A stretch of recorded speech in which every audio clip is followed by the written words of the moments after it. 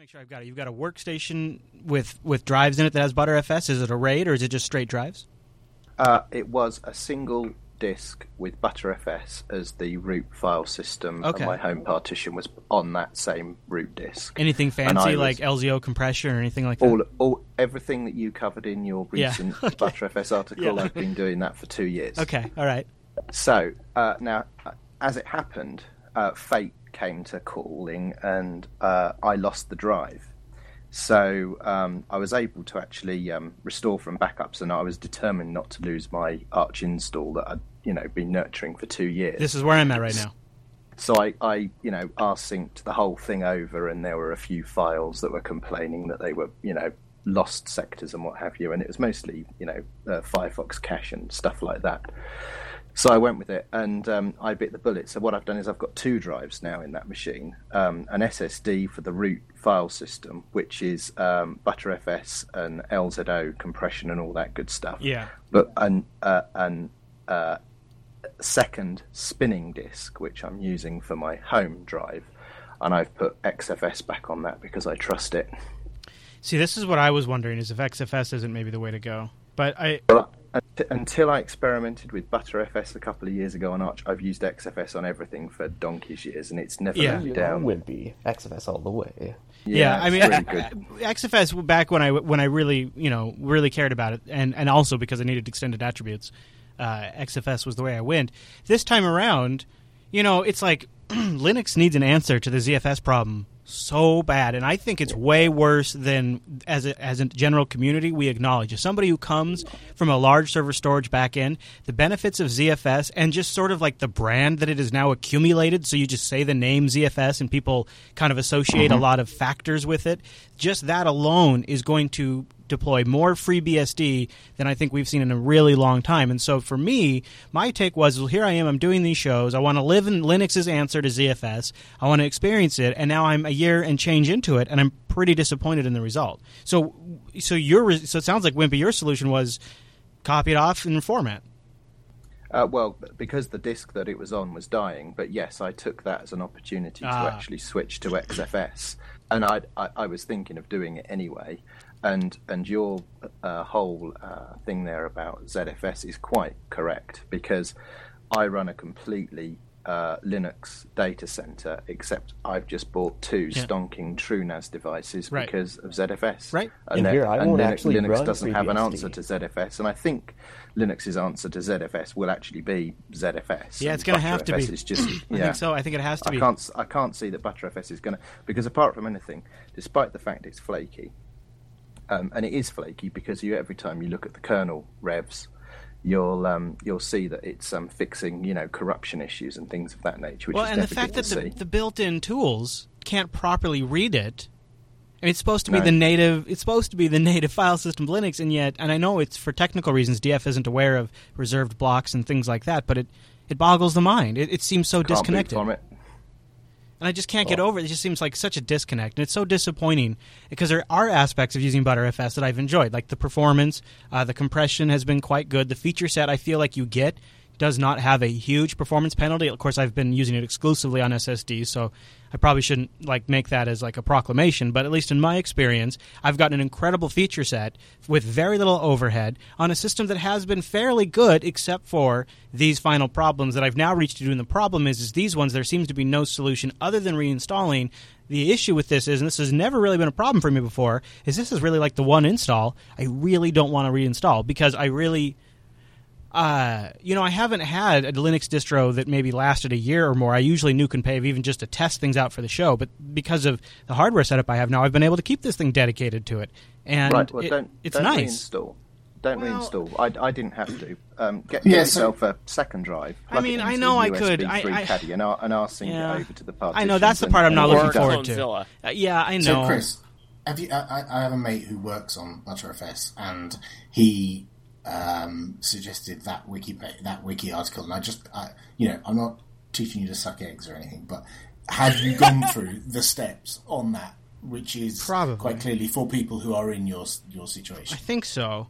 In fact, I think the only way you're ever going to stop ButterFS from taking too much goddamn space is turning off copy on write. Yeah, I know. The cow feature is basically everything that takes up all the space. But unfortunately, that's one of the big, huge benefits. Yeah, of exactly. ButterFS. Yeah, so No, Bobby, I I don't actually, think so. I I don't did. think so at all. Well, maybe not. Maybe I should change my mind about that. I did. So when I first started running this problem about a month ago, I did a Linux Action Show special on like ButterFS, and this was one of the things I went through. And I did like initially reclaim like 10 gigabytes of space. I was really stoked. In fact, I even installed another Steam game to celebrate. And then quickly, that has already gone back to like only 1 or 2 gigs free. And then I do a scrub or I do a defrag, and then it kind of frees like 1-2 gigs free. And so like every time I keep going back through and take another pass at it, and I try something to clear up space, or I delete something, clear out the package cache, or or whatever. So if I disable copy on, I haven't done the disable copy on write though.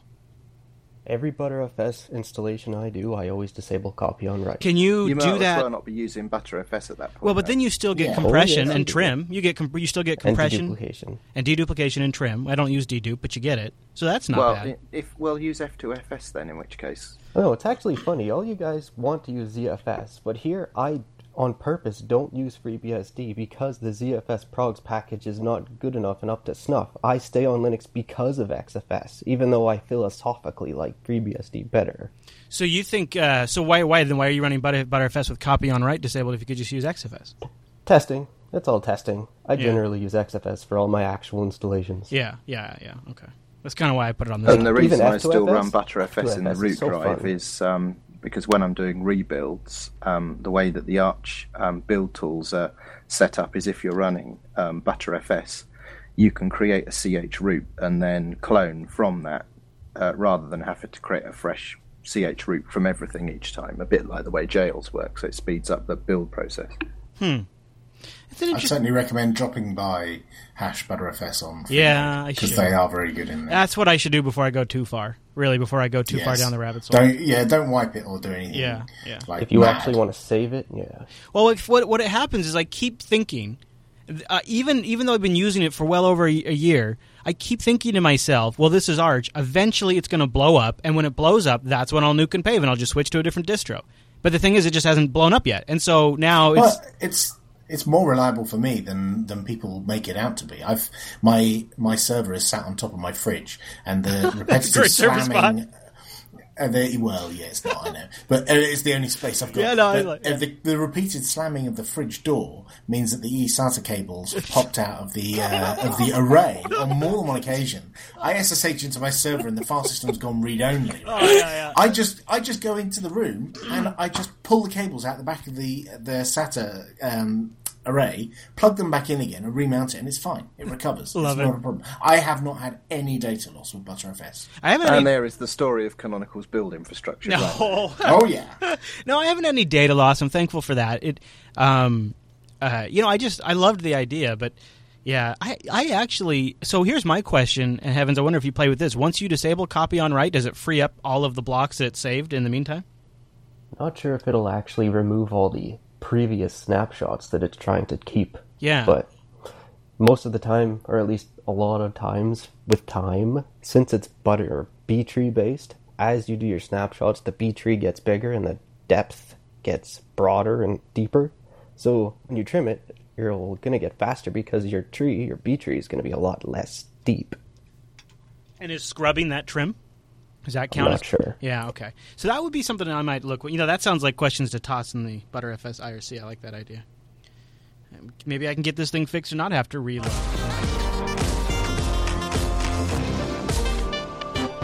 Welcome to Linux Unplugged, your weekly Linux talk show that's powered by guacamole this week. My name is Chris. And my name is Matt. Hey, Matt, I had a little chips and guacamole before the show, and I thought, Nice. you know what? I'm drawn from that today. I'm drawn from that guacamole. Hey, we got a fun show coming up on today's episode of Linux Unplugged, episode 54. We're gonna have a little chat with Sam from the Mocha Project. Sam's working to make Linux look a little better. Not just Linux, as a matter of fact. He's part of probably a new group of folks out there trying to bring a little beauty to Linux desktop, and I think they're succeeding in a big way. So I want to talk to him about what they consider to be a theme layer and how that works, and learn a little more about the Mocha Project. We're also going to discuss a little bit of Linux-powered robocars. Yeah, that should be interesting, self-driving cars. And then, using our Mumble Room as our counsel, we will have to discuss the situation in Munich.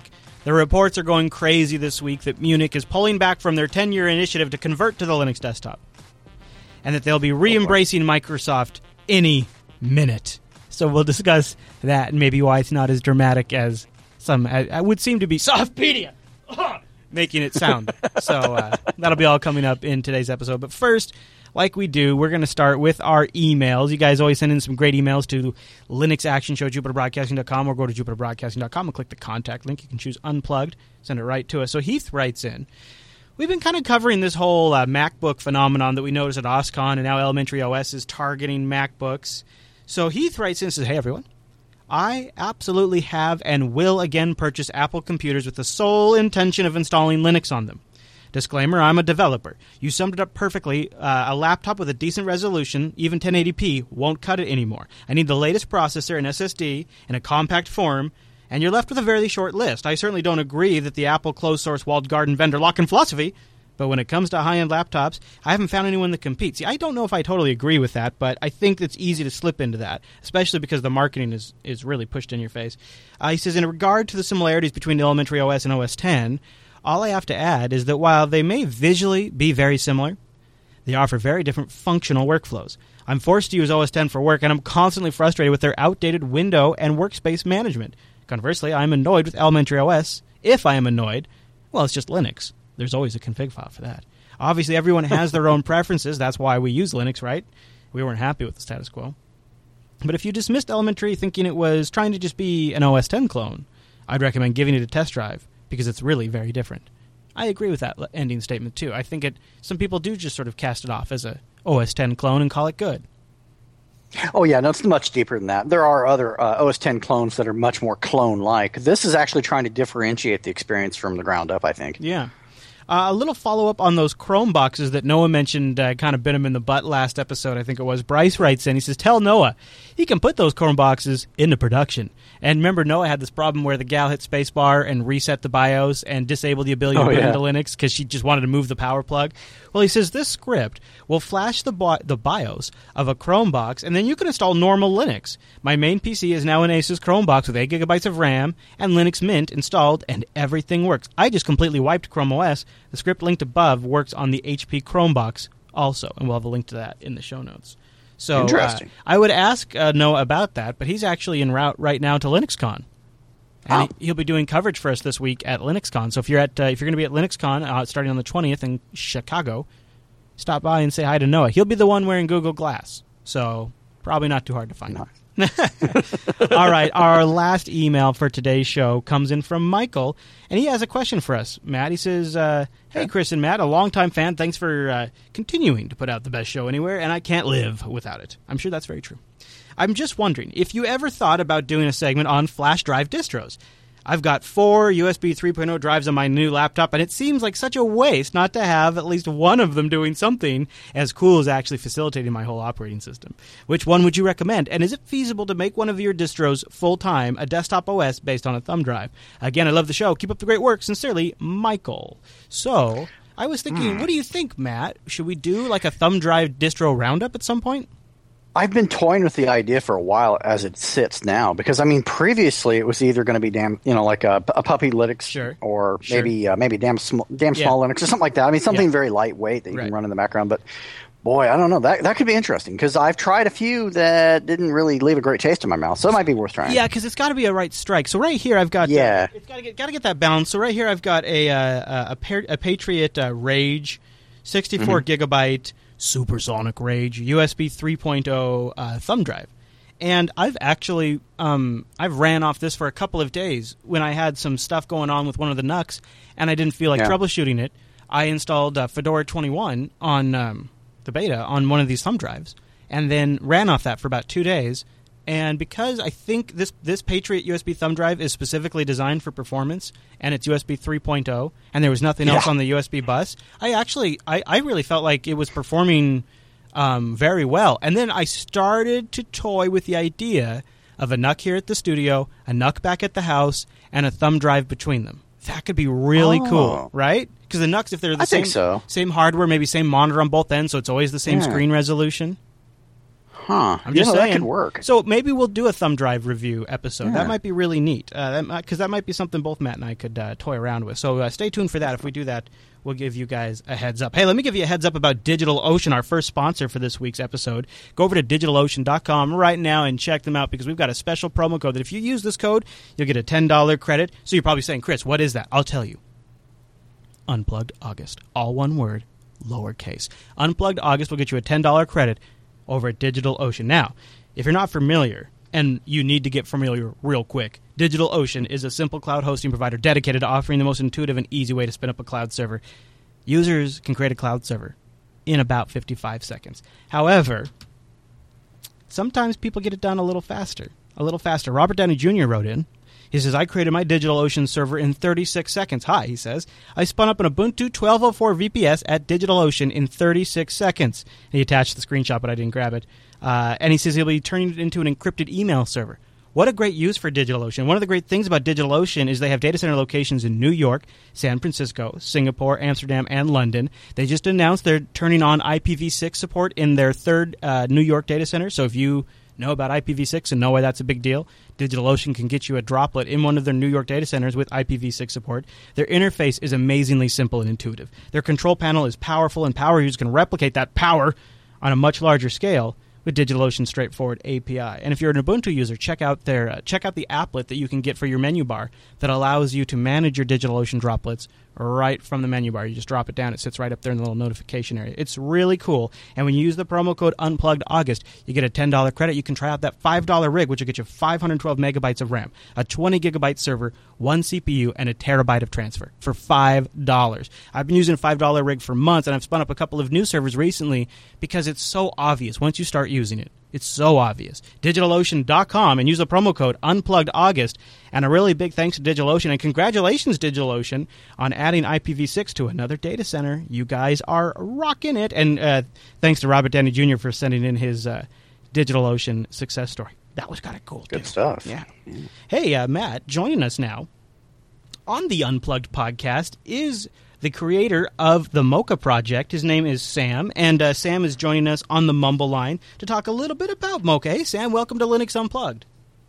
Hi, thanks for having me. Oh, absolutely. Thanks for joining us. If you followed any of our shows for a while, you know I'm a big fan of making the Linux desktop more purdy. So I really like following what groups like you and the Numix project are doing and making not just a set of themes that work on one system I use, but across all of my systems so I can finally have a little bit of consistency, but each device is still sort of meant for that particular task. So I wanted to start with you. What was your motivation for starting with Mocha? How did you get started, and has it evolved into something bigger than you were expecting? Well, I started it for myself, basically. I wanted a look that I couldn't find anywhere in the other themes. And, I don't know, I decided to share it with the community. And from there, it kind of took off as people started using it and sending me requests and such. And, I don't know, it just got very popular, I guess. People. Mm-hmm. Mm-hmm. No, it makes sense. So you call it, too, I've noticed you call it a theme layer. What is that? Well, it's made up, really. It's just that you can, because I do like theme, a GTK theme, or an icon theme, shell theme. Like you can replace your entire default set with the Mocha styled one and layer it on top, let's say. And I've made it across like RPM based stuff and Arch and Ubuntu, and you can basically put it wherever you want to put it. So I call it a layer. Yeah, I like that. So tell me about, I noticed, there's also other projects that are coming out right now. There's not just Mocha, there's Numix and a few others. Is that a friendly cooperation? Are you guys inspired by each other? Is there any kind of, maybe animosity because it's kind of the same turf? Oh, no, there's no animosity. I know a few people in the Numix project, and it's more a friendly competition, and we make fun of each other sometimes. Well, What do you think about some of these distributions that are partnering with some of these theme groups like Antergos and Numix, who have come up with the Numix Frost theme and bundled it with their distro? Anybody talk to you about that, and do you find that to be a potential area of growth, possibly?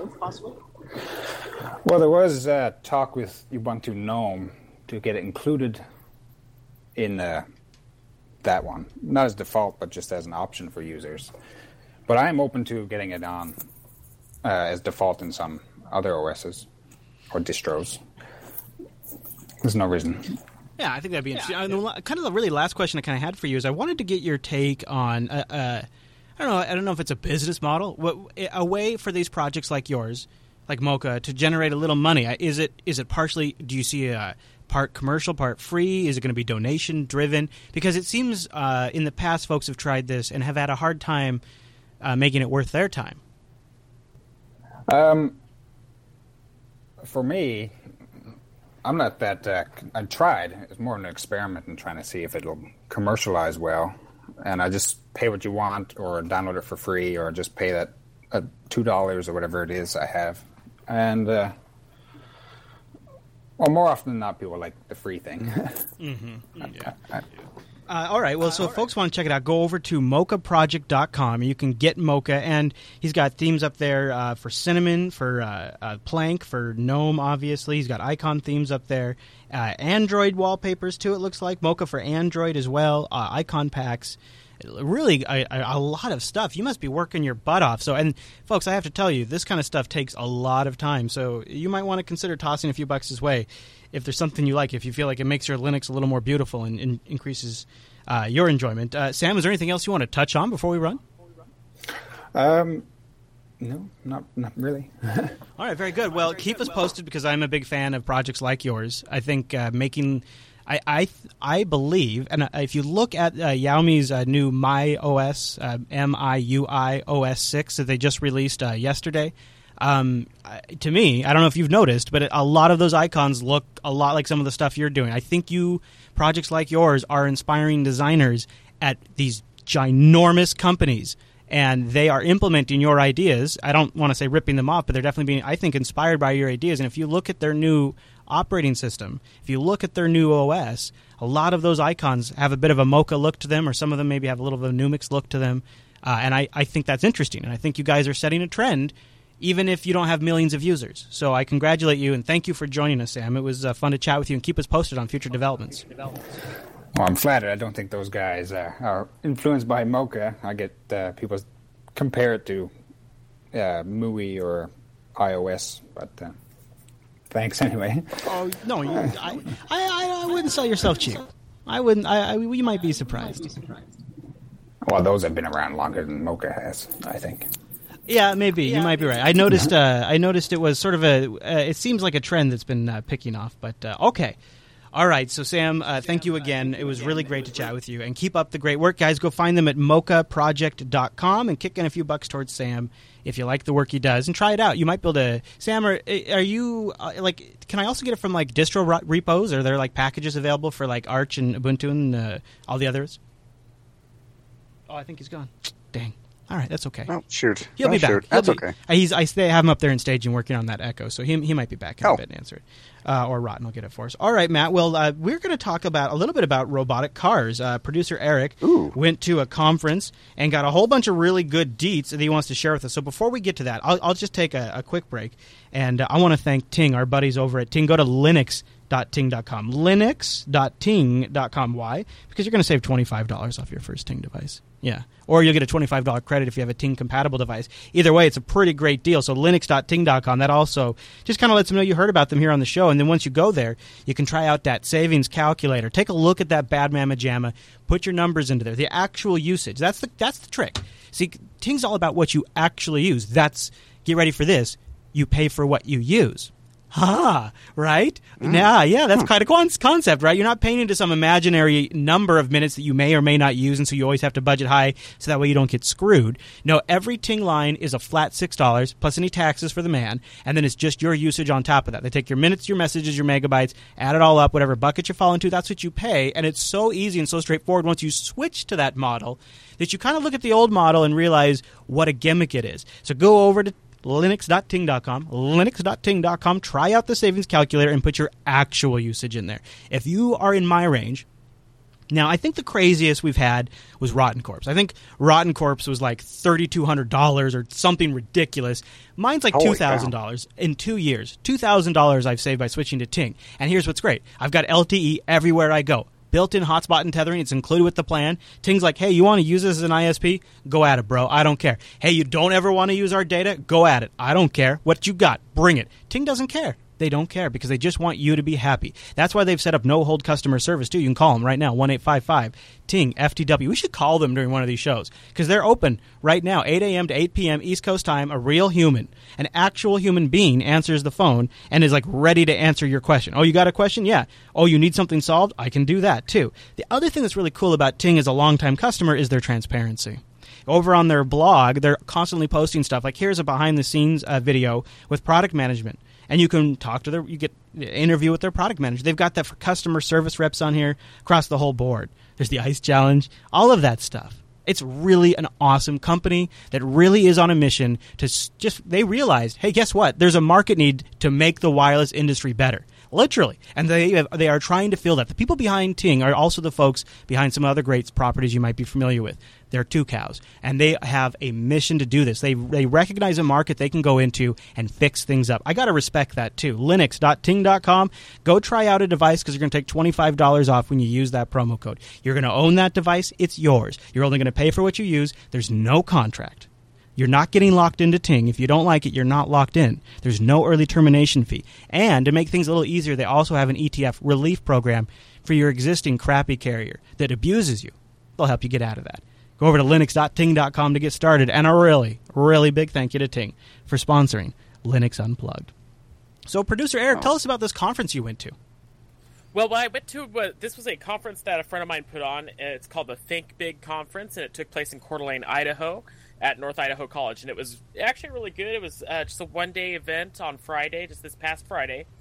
And it was where we had, basically, my friend Nick, it's his vision to put together basically bring tech companies into Coeur d'Alene, Idaho. Coeur d'Alene has been kind of suffering from the economy, and he sees a great idea of bringing a whole bunch of different tech companies, and one niche that is kind of coming out of this is robotics.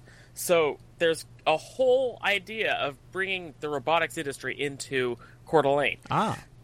Now, so that's just part of it, but the first, we're talking about robocars here, and that's what Brad Templeton is one of the guys who spoke. He's the first guy who spoke.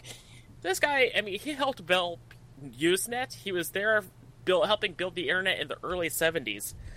And now he's working on robocars. Yes, correct. That's kind of what he's up to right now. Now, does he see it as specifically robocars, or does he see it as, well, everything that's going to be mechanized and automated will eventually be a robot of some form? What he sees it as is, in this case, specifically, he didn't really talk about that. He just talked about the cars themselves. Okay, I noticed a MacBook up there, so not a Linux user. No, that wasn't his. That's my friend Nick's laptop. Oh, okay. He was just holding the presentations. But yeah, he wasn't a Linux user, from what I could tell. Basically, his whole point was that human drivers, like 3,400, are killed every year in the U.S., costing $871 billion. 1.2 million people die worldwide due to driving. Wow. And it's just crazy. The thing is, we actually do have self-driving cars that are here now. Mercedes and BMWs both manufacture cars that drive themselves if there's heavy traffic. So you can purchase those. They're extremely expensive, but they're out there. But one thing that we were talking about was that if people had access to self-driving cars, then people with disabilities could benefit. It would be like a poor man's teleporter. You could call one up almost like you do with Uber, and right. I've also thought about it like it's almost like a cab in a sense. Like I could potentially tell my truck here at the studio, go home, and then Dylan could get in the truck and it could just automatically drive back to the studio, and he could visit Dad for an hour. Correct, exactly. There are all sorts of benefits. We wouldn't have to. we spend hours on the road. I mean, myself go driving up to the studio every now and then. That's a 90-minute drive. That's 3 hours out of my day. Right, yeah. But in terms of if cars could drive themselves, then we could use that time to drink and drive. Yeah, could drink and drive. There you go. I was blackout. Credit to Blackout in the chat room for that one. Yeah, there we go. To me, more accurate would be drink and ride then. Right, of course. Yes, very good point. But what's interesting is that it would potentially use far less energy than we use now. It wouldn't use, if they could all be electric cars, they could even be more efficient. Mm-hmm. The one thing though that I did question, there was a question and answer session. I asked, how much does open source play a part? Yeah, that's my question. For instance, what's driving the car? What's behind the car? And what's managing it? Basically, what Google is using is they base their project, their self-driving car, off of the source code from a car that Stanford University had in a contest and won this project. Google hired those people, the people from Stanford, to develop the Google car that have been making news. I thought the Google system was Ubuntu-based. It is Ubuntu-based. Okay. And that's why I said the source code actually for the car that won that contest that Stanford has, that's available on SourceForge. So you have that. But most of the companies that are developing self-driving cars have proprietary code.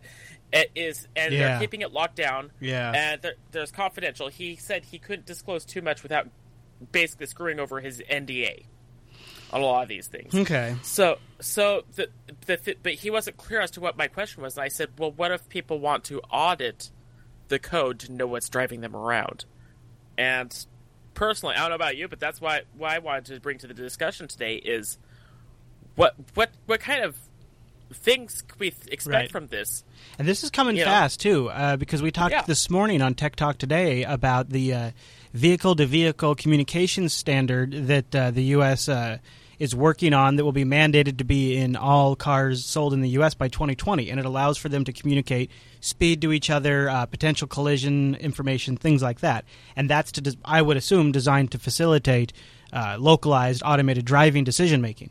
And I also deeply am concerned by, it's sort of like, it's not the same thing, but I have the same feelings about voting machines. Is I really feel like that code needs to be public. The public needs access to that code. And in order to have a truly, a nationwide driverless system where I could be comfortable putting my son in the truck by himself and having it drive him over all by himself, it really needs to be something that everybody's on the same page with. And that means whatever software we pick to manage it and run it, I think it's going to be the one that gets used for decades, right? By everyone. Right. Yeah, and, I was... Basically, my question was inspired a little bit by Karen Sandler, who we met at OzCon.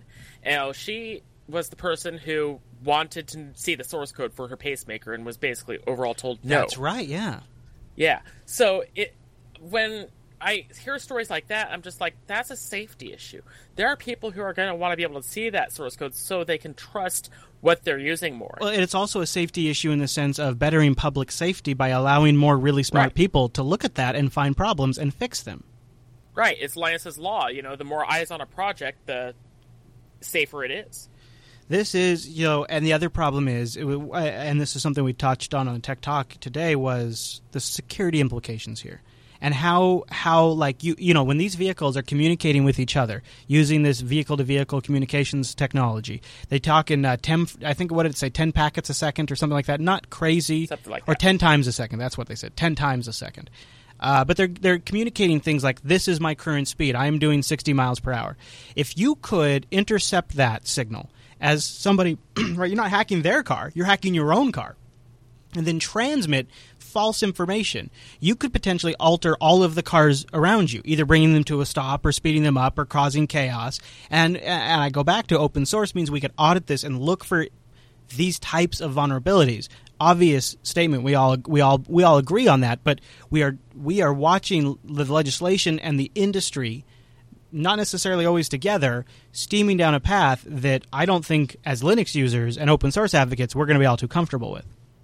Yeah, and that's one thing that Brad Templeton touched on was that there is definitely going to be some security implications, and there is definitely going to have to be some security work done on cars because, like, for instance, the cars that are out on the road with the computers that are on board they're not built with security in mind. Right. That's going to have to be a reality for whatever is running the cars in the future, especially self-driving ones. Yeah, big time.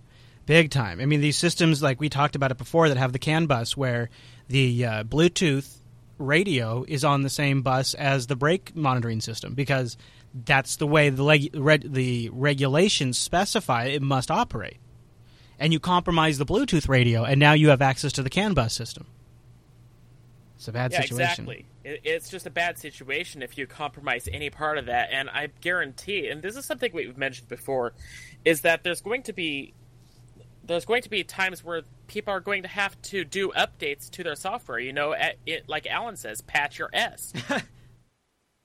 Yeah. So yeah, I mean, or there's going to be, or there could there be car manufacturers who eventually abandon applying updates to these cars? And how will you get people to properly apply updates to their vehicle? Because they're sure as hell not doing it to their routers, even though it could be very harmful not to. People don't update their routers. People aren't updating like a lot of their set-top devices. They just don't bother.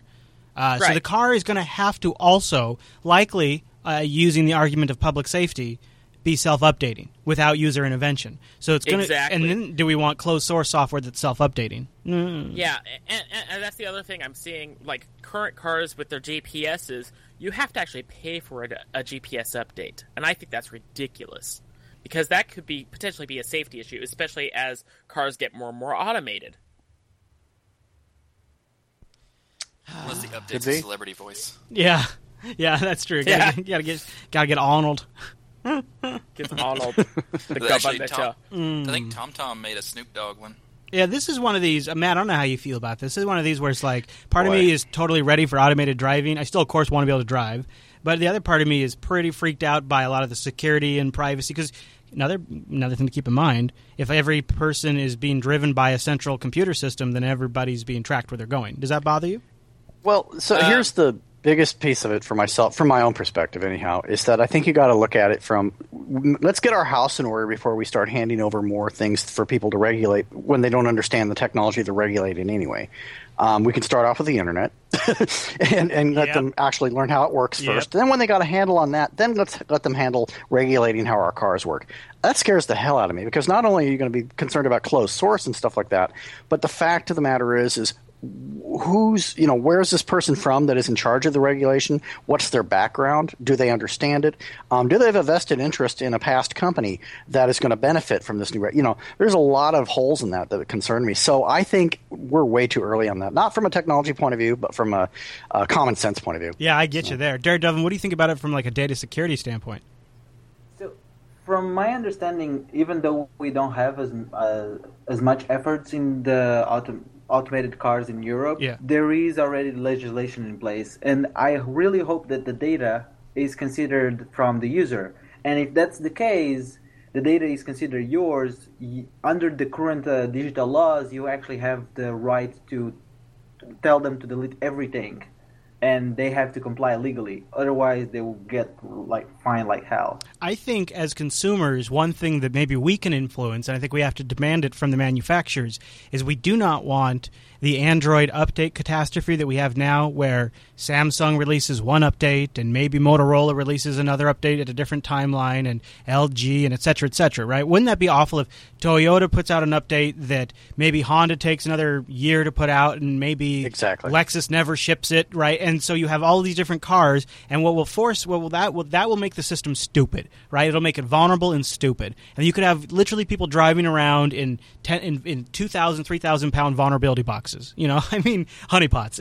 It has the potential as you make these cars more sophisticated and you're actually running an entire operating system on there to get dicey fast. I'd like to hear the audience's ideas for solutions. And maybe some folks that are out there kind of working on kind of some of this stuff have some insights. So go over to JupiterBroadcasting.com, click the contact link, and choose Linux Unplugged from the drop-down. Hey, one final point. I just overheard this while Brad was talking, and the person, it was somebody behind me, said, if cars are driving themselves, where's the fun? Yeah, there's that, right? Yeah, that's huge. I do enjoy driving. That's why I always hope that, at least in my lifetime, on the main roadways like freeways and highways, that's automated. And then when you get off the freeway, the steering wheel reactivates, your seat sits up, and it's okay. You're driving now, human. And by the time you're onto the off ramp, it's transitioned into human mode. Right. That would be because really I don't need to drive the freeway, and if the computer can do it twice the speed I can, because then we could maybe we'd never have traffic jams or very few traffic jams until there was a breakdown, and that would be great. But on the off roads, let me have my fun. I got some laws to violate. Yeah, go ahead. In EU, they actually it's mandatory that you to be able to disable the automatic driving and be able to drive the car as well. Oh, really? So yes, why are you guys so why are they so on the ball with this when it doesn't seem to be the same stink necessarily behind automated driving? Why are they so ahead of this already? It seems to me that even though we don't have the companies are struggling a little bit because they're putting their feet in the water. Yeah. And it's also a way of inviting companies. Look, we have a well-defined framework coming here, and you're ready to set up shop and do your business. Yeah, and I guess, too, they want to get left behind, right? Yeah. Because I was looking at this proposal that the U.S. is working on, they announced today, and it's U.S. specific. It only applies to U.S. cars. It's only mandated in the U.S. So it could mean that Europe ends up with an entirely different car-to-car communication system than we use in the U.S. But not the end of the world, but, look at the steering wheel situation. We somehow made that work. Yeah, I was going to say, it's not like we did that with measurement. Oh, wait, what? Get the king in here. All right. There is an elephant in the room that people have been asking me for days if we're going to talk about it, and it's been snowballing. It's this report coming out of Munich that they're about to abandon Linux and switch back to Windows. But before we get to that, I want to thank Linux Academy. I think Linux Academy is a great sponsor for this show because you guys know what's up. You know how this works. We only pick sponsors that we think are truly great, and I got a chance to meet the guys behind Linux Academy, and it's really cool because I can relate with a lot of it. They were off on a path, an IT career, which was great, but really felt motivated to do something that could help the Linux community. And so they combined their efforts. They've got web folks there, they've got educators there, they've got Linux admins there, and they're all working together to create Linux Academy. If you go over to linuxacademy.com/unplugged, you can take advantage of a special 30% offer. It's the summer of learning over at linuxacademy.com/unplugged. Go there right now if you would. I'd appreciate that. And sign up. And here's why you want to sign up for Linux Academy. They're always making it better. They're constantly adding new courseware, holding live events where you can ask the educators directly. They have step-by-step video courses that you can download and watch offline, or audio versions if you want to listen while you drive, kind of like a podcast. The study guides are great. You also get to keep those, download those, and it comes with your own server. So if you get somewhere in the course material where you're ready for a server, they'll spin up the VM and make it part of an integrated course experience. And each course tells you how long each section is going to take, so you know how much time you need to dedicate that evening or that day. And whenever you're ready to just make yourself better, you go there, you log in, and okay, I've got 45 minutes to make myself a little better, to intellectually challenge or stimulate myself. Why not take advantage of it? Plus, with their 7+ Linux distributions available, they'll automatically adjust the courseware to match the distribution you've chosen, which is really slick. And you know that they were thinking, some people aren't even going to need this. Pretty much everybody's going to choose Red Hat, but they're Linux users. So they know what's up. And they're also expanding their OpenStack sections and AWS sections. And they have good scenario-based training in all of those areas. So when you walk away from Linux Academy, you'll really feel like you've actually implemented one of these things in production, because part of the courseware will involve you actually deploying an application that depends on the services you're learning about. I think that's really smart. Plus, since they automatically spin up a server for you, you're not worried about raising a bill on the Amazon Web Services while you're just learning, because that's all part of your Linux Academy subscription, and they're managing that for you. It's pretty slick. So go over to linuxacademy.com/unplugged. Check out some of their content. Once you become a community member, you can hang out in their forums. People will help inspire you if you ever get stuck and need a little bit of motivation, just that little push. People recommend, if you go on a diet, you should diet with somebody else. That way or if you're getting off the booze, you should find a partner, a sponsor. Go find your sponsor over at linuxacademy.com/unplugged. And a big thank you to Linux Academy for sponsoring the Unplugged program. Nice. Yeah, it is a great one. Okay, let's talk about this Munich situation, because it is snowballing out of heck. One of my favorite headlines came from Softpedia. Munich disappointed with Linux, plans to switch back to Windows. Bracketed updated. And we've also gotten some other ones like Ed Bott's having, I don't know if you saw Ed Bott, Matt, he's having a heyday with this. Old Microsoft commentator Ed Bott is pleased as punch about this Munich news. Yeah, but it sounds like the story might be a little crap. Is anybody in the Mumble Room kind of up to date on the Munich situation and want to chime in with some background? Well, isn't it the deputy mayor of Munich that is just proposing going back to Windows? Yeah. Nobody else. That one guy. Yeah. Just the one guy. Yeah, one guy. Yeah, that's kind of that. You just nailed this entire story. And what's so funny about this? Kind of proud of myself too. Actually, now that I think about this. I was reevaluating stories Friday, Saturday, and Sunday morning for the Linux Action Show. I always am looking at our mix and constantly thinking, well, maybe I'll add this to the news, because sometimes we might cover 4 news stories in the Linux Action Show, but I've followed 30 or 40 that week personally and chosen which ones to put in the show, and that's why I feel really bad when we get it wrong, but I feel good when we get it right. I saw this story; it initially popped up online, and the problem really it's coming from a German media outlet, and it's all in German, and so there's a translation problem that happens. The headline's awesome, and then once guys like Ed Bott and run with it, it kind of adds some legitimacy to the story, and then it's everywhere. And this is a way where the Linux community eats their own frickin' tail, because it started here. The rumor started not here, like on Jupiter Broadcasting, it started in the Linux community. We started this, and then we snowballed it, and then the rest of the media, who now pays close enough attention, picked up on it, and now the meme is that Linux has failed Munich, and they're going to switch back to Windows. Even though it's the deputy mayor, it's the one guy, it does sound like there has been some legitimate customer satisfaction issues from the end user standpoint. It also sounds like there's been some improper training, and any kind of transition is difficult. So I don't mean to discount the entire story, but what I am not so pleased with is just how once again we're seeing another story go crazy. Am I missing something? I don't think so. I think you pretty much nailed it, because if it's essentially really stems down to one guy, Daredevil wants probably go ahead, Daredevil. You probably want to say that one guy maybe has the power to make the change. Yeah, and that is a legitimate concern if he's saying that. But I do believe it's a false disappointment. Don't you think that's even still? Shouldn't the headline be Deputy Mayor decides to roll back from Linux, not Munich decides to roll back from Linux? Well, he decides over Munich, I guess. So for all that matters, they have a city council. Still, it's not as flashy. For example, for me, is a false the disappointment because they've done an exchange of programs. There is little time, and from that exchange, they hadn't invested even half of the money they were investing in Windows.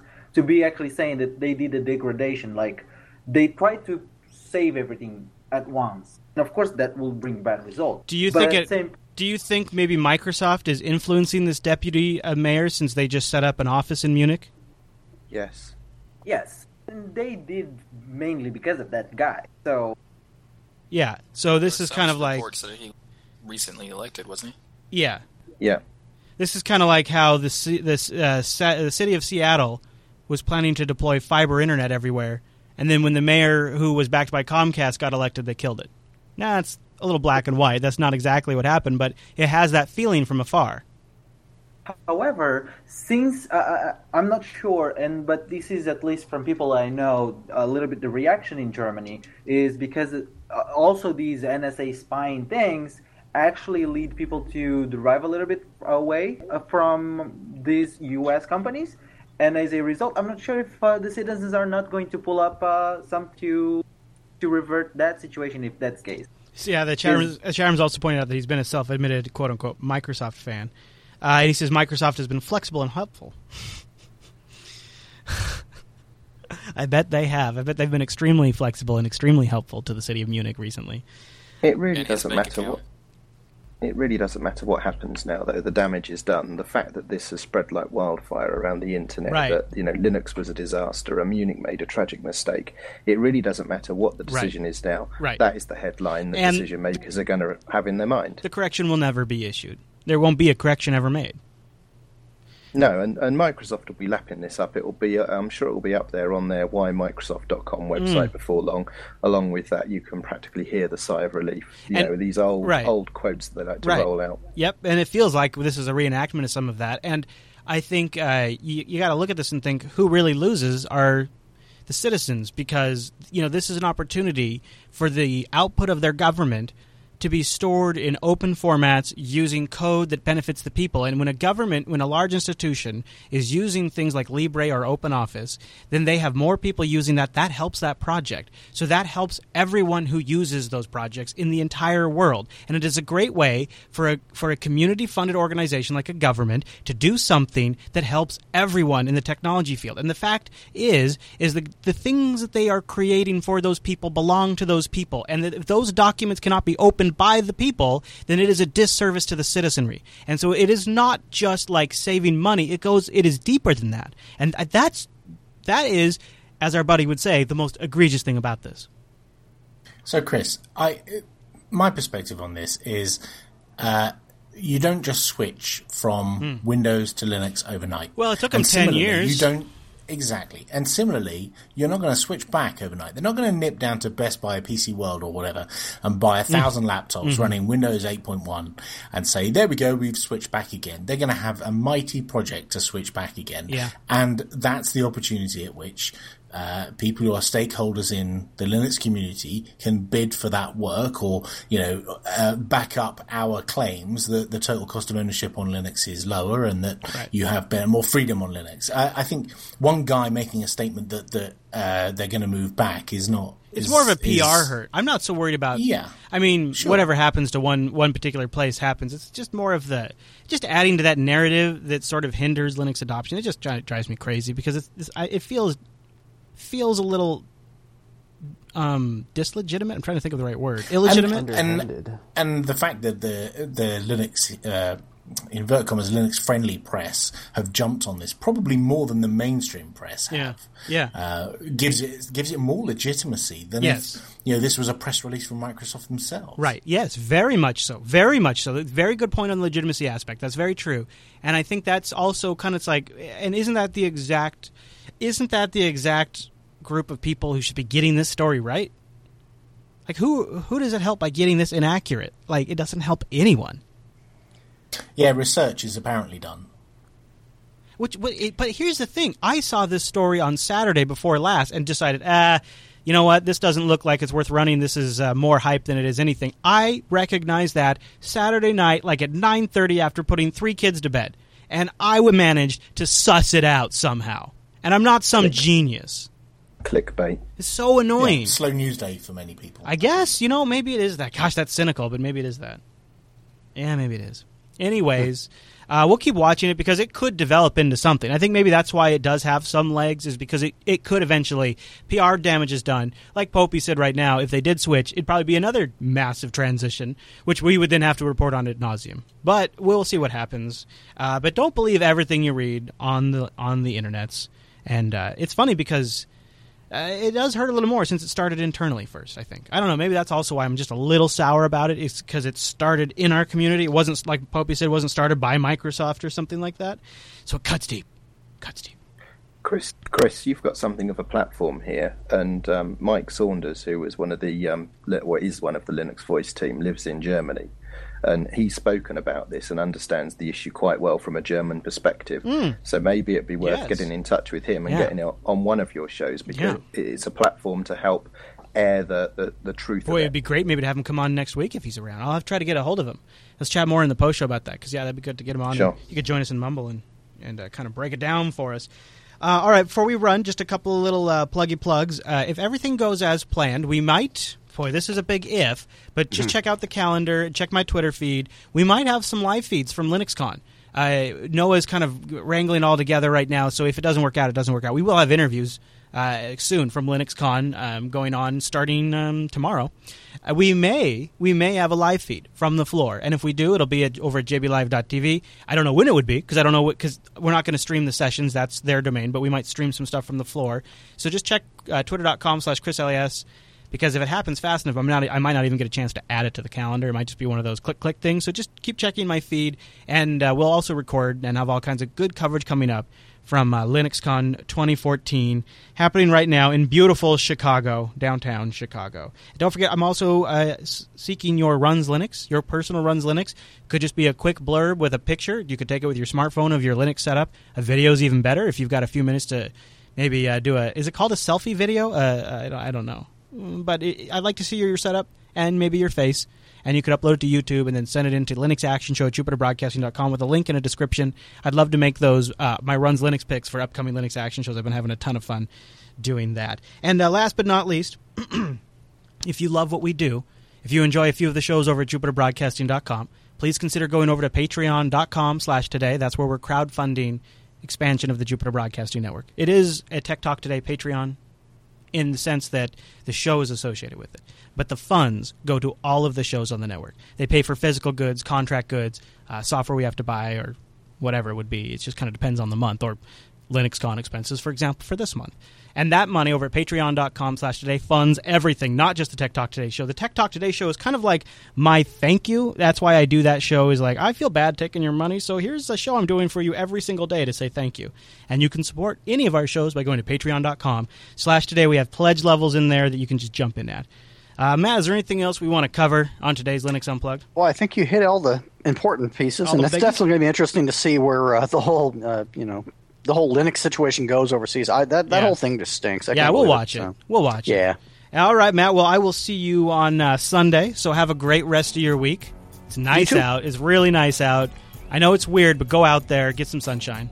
That big orange thing in the sky. Yeah, now I'm going to go home to Ange and the kids, and we're going to go play in the water park. Nice. Yeah. So everybody say hi to Ange in the chat room. Say enjoy the water park. And don't forget you can join us live, jblive.tv, 2 p.m. Pacific on Tuesdays. Hang out in our chat room or join our Mumble room. It's an open Mumble room. You can get the address in our chat room, jblive.tv, jupiterbroadcasting.com/calendar for your time zone. All right, everyone. Well, thanks so much for tuning this week's episode of Linux Unplugged. We'll see you right back here next Tuesday.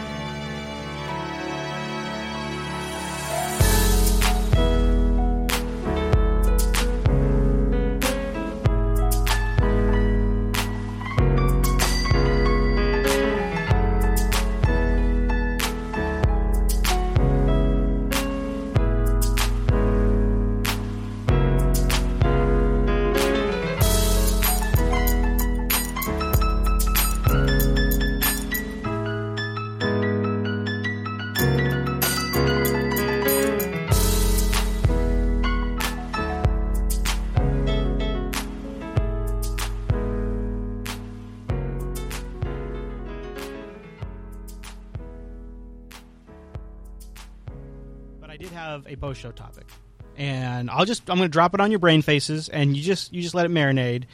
Let's see, where was it? Good question. Oh yeah, here it is. Yeah, here we go. Okay, I promised somebody I would bring this topic up to you guys. I want to get your take. Corky started a thread. He said, "Is rolling really the future of Linux?" Oh boy. He says, with Linux Mint Debian Edition and Solid XK kind of announcing plans to go from semi-rolling to more sort of stable, are we seeing the pop of the rolling bubble? Anyone want to take that one? Well, here comes the arch fanboys. I'd say rolling is... Oh, you cut off, Rotten. Hold on. Your mic's still on, but I don't hear you anymore. Weird. Is that better? Yeah. Okay, I was thinking like maybe the rolling is not necessarily a rolling or stable as in like one is better than the other. It's more of a particular type of experience that someone wants. So the fact that Linux Mint Debian is going more stable, which makes sense because the other version is stable, Solid XK going more stable so they can just not have to deal with it. And if they're trying to go to a particular type of the audience or whatever, then it makes sense that they would do that because they're going for the new users or the business area, whereas rolling is typically not associated with that. Chrome OS is rolling. Chrome OS is rolling. Chrome OS is rolling. Yeah, anything rolling properly vetted is fine for businesses. I mean, that's the thing. It's just heavier vetting, just as much rolling, but heavy, just vet the hell out of it. It's great for business. There's I no agree. problem. I use rolling in production as well, but I'm just saying, like, the people who want rolling can get rolling, and there's really there's no which one is better. It depends on the person who's using it. I do think that's true too. I like Sam VDE in the subreddit had a good response to Corky. He says, "Hi Corky, I think the discussion is getting parked by a lot of distros, and perhaps the big fat super distro story is coming to an end. The real value of rolling is the availability of services and applications, and I think the sourcing model is about to change. Shouldn't the future be as simple as we finally standardize on one package format, powered by Systemd? Big projects start shipping source code and containers for each iteration. Big ones take the lead, like Firefox or LibreOffice. I, as a sysadmin, install an application, and I'm able to set up per container, if I have it, auto-update or rolling, thus getting a custom rolling release where the application levels are rolling, but they're totally isolated from the main system. The distro upgrade becomes far less critical. This is the CoreOS philosophy. You containerize everything, and then the damage when you update the CoreOS is much less widespread. Worst case, it doesn't boot. You fix that problem, everything's back up and running. The libraries, the software, and the containers were never touched. Distro upgrades would become far less critical and easier to manage. This is also something that Fedora Cloud is working towards. Both Fedora Cloud and CoreOS, especially CoreOS, not so much Fedora Cloud, truly believe in updating as frequently as possible. CoreOS is building a enterprise-grade server OS that's being deployed by Rackspace today on the concept that a server operating system should be rolling. Just containerize the apps. So I guess it boils down to, are we talking about desktop users or servers? Oh, well, I think the technology applies in both cases. Just like we see it right now on phones, you bring in sandboxing, you bring in containers, you isolate the application off from the system, all of a sudden it doesn't really care. It might not even care if you switch from Qt4 to Qt5. Like, it could be that level of separation. Yes, it adds waste, blah, blah, blah, but if it's managed properly, it's not so bad. Hard drives are big. Chris, we did exactly that on the phone. Each of the apps is containerized, and we switched from Qt4 to Qt5. And as long as you how do did it go? Atomic things, it should be fine. There were some apps we did an audit, and there were very very few, like less than 10, that needed to be recompiled because they had binary components. But the vast majority of them were QML, so it wasn't a problem. That's got to be the future. It's got to be, right? Yeah. Well, that will be coming to the desktop. There's no doubt about that. What we're doing on the phone, we're going to push to the desktop as well. So you'll get like image-based updates and click packages in containerized formats.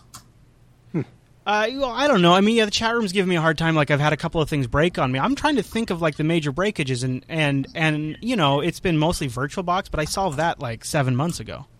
You know, I'm thinking from an update standpoint, where on a server you're not going to want to update it nearly as often as say a desktop. Therefore, I wouldn't use Arch on a server, even though I did at one point. It's just kind of experimental.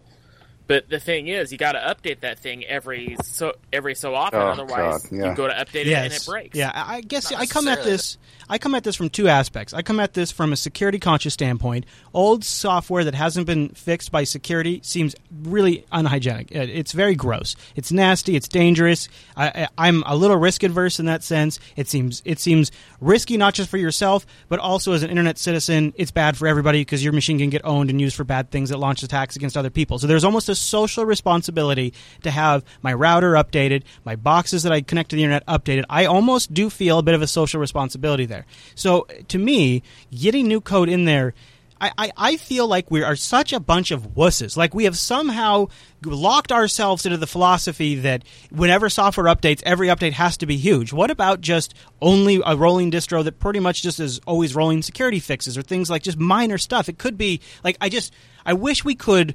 redefine what rolling means and have one standard definition that everybody agrees on, because rolling to one person is not the same rolling to another person, and then they'll argue at it from their individual standpoints like, well, rolling means that you could have major feature changes in an application, and that's scary. And then another person's like, yes, but rolling means a config file could change and it could break. And then I'm sitting here going, none of that in practice has been a big problem, and I have fresh software that's totally up to date and secure as possible. So there is obviously some pros to it on desktop and especially on server. Then it just becomes a matter of making it work. Well, guess what? It's just technology. It's just computers. We have the ability to figure it out.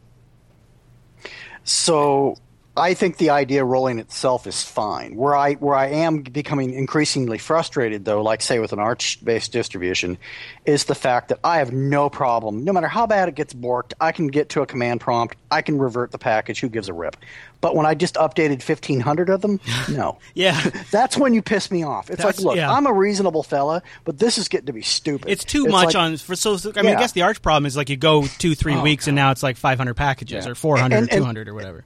Well, and the rub is that here's the real rub. That's my problem. That's my choice. That's my bad. I'm the one that's too big of a bonehead to update on a regular basis, and so I got to eat my own dog food. That's not against Arch. That's the fact that I'm really lazy when it comes to updates. I don't care. Yeah. I don't want to deal with it. I want to do it occasionally and then leave me alone. Yeah, no, I get that. And I think that's a totally legit use case because that's how a lot of businesses are. That's how a lot of the machines here in the studio are. I'm busy. Yeah. But you also got to own the responsibility of how you handle your updates. I own the fact that I am really neglectful there, so I own that. And Rikai points out one of the things we've done here at the studio is we have 2 Arch servers, one that we primarily use, and what we just did is, all right, well, these are the roles we envision for this, and if it goes out beyond this role, we spin up a new VM, so that way each box individually, I have gone 2 months without doing a package update on that Arch server, and then and then I'll do an update, and it's like 25 packages. It's not a big... no, it's not bad at all. And it's like all That's the way to do that. Yeah, it's all safe stuff. Yeah. Well, I think when you're using rolling, you use your own level of stagnation, depending on what your needs are. Yeah. Yeah, and you can control how many packages you're adding to it. I mean, if you're like on Arch, for example, and you've just gone on a shopping spree on the AUR, you're responsible for that, for sure. Yep. That's like my Bonobo, I admit.